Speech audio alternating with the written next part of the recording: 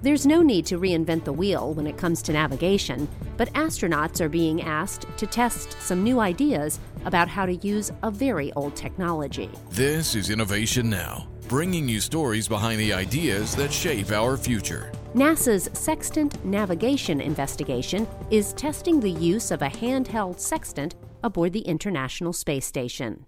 Sextants have a small, telescope-like optical sight that allows the user to take precise angle measurements between pairs of stars, enabling accurate navigation. Sextants have been used by sailors for centuries. NASA's Gemini missions conducted the first sextant sightings from a spacecraft, and Jim Lovell proved on Apollo 8 that sextant navigation could safely bring a space vehicle home. But to rely on the sextant, you must be able to take multiple sightings through a window. So space station astronauts are testing techniques to compensate for the challenges of taking steady, clean sights on a vehicle hurtling through space. With the right techniques, the sextant could become the emergency backup system that would allow future explorers to navigate using the stars. For Innovation Now, I'm Jennifer Pulley.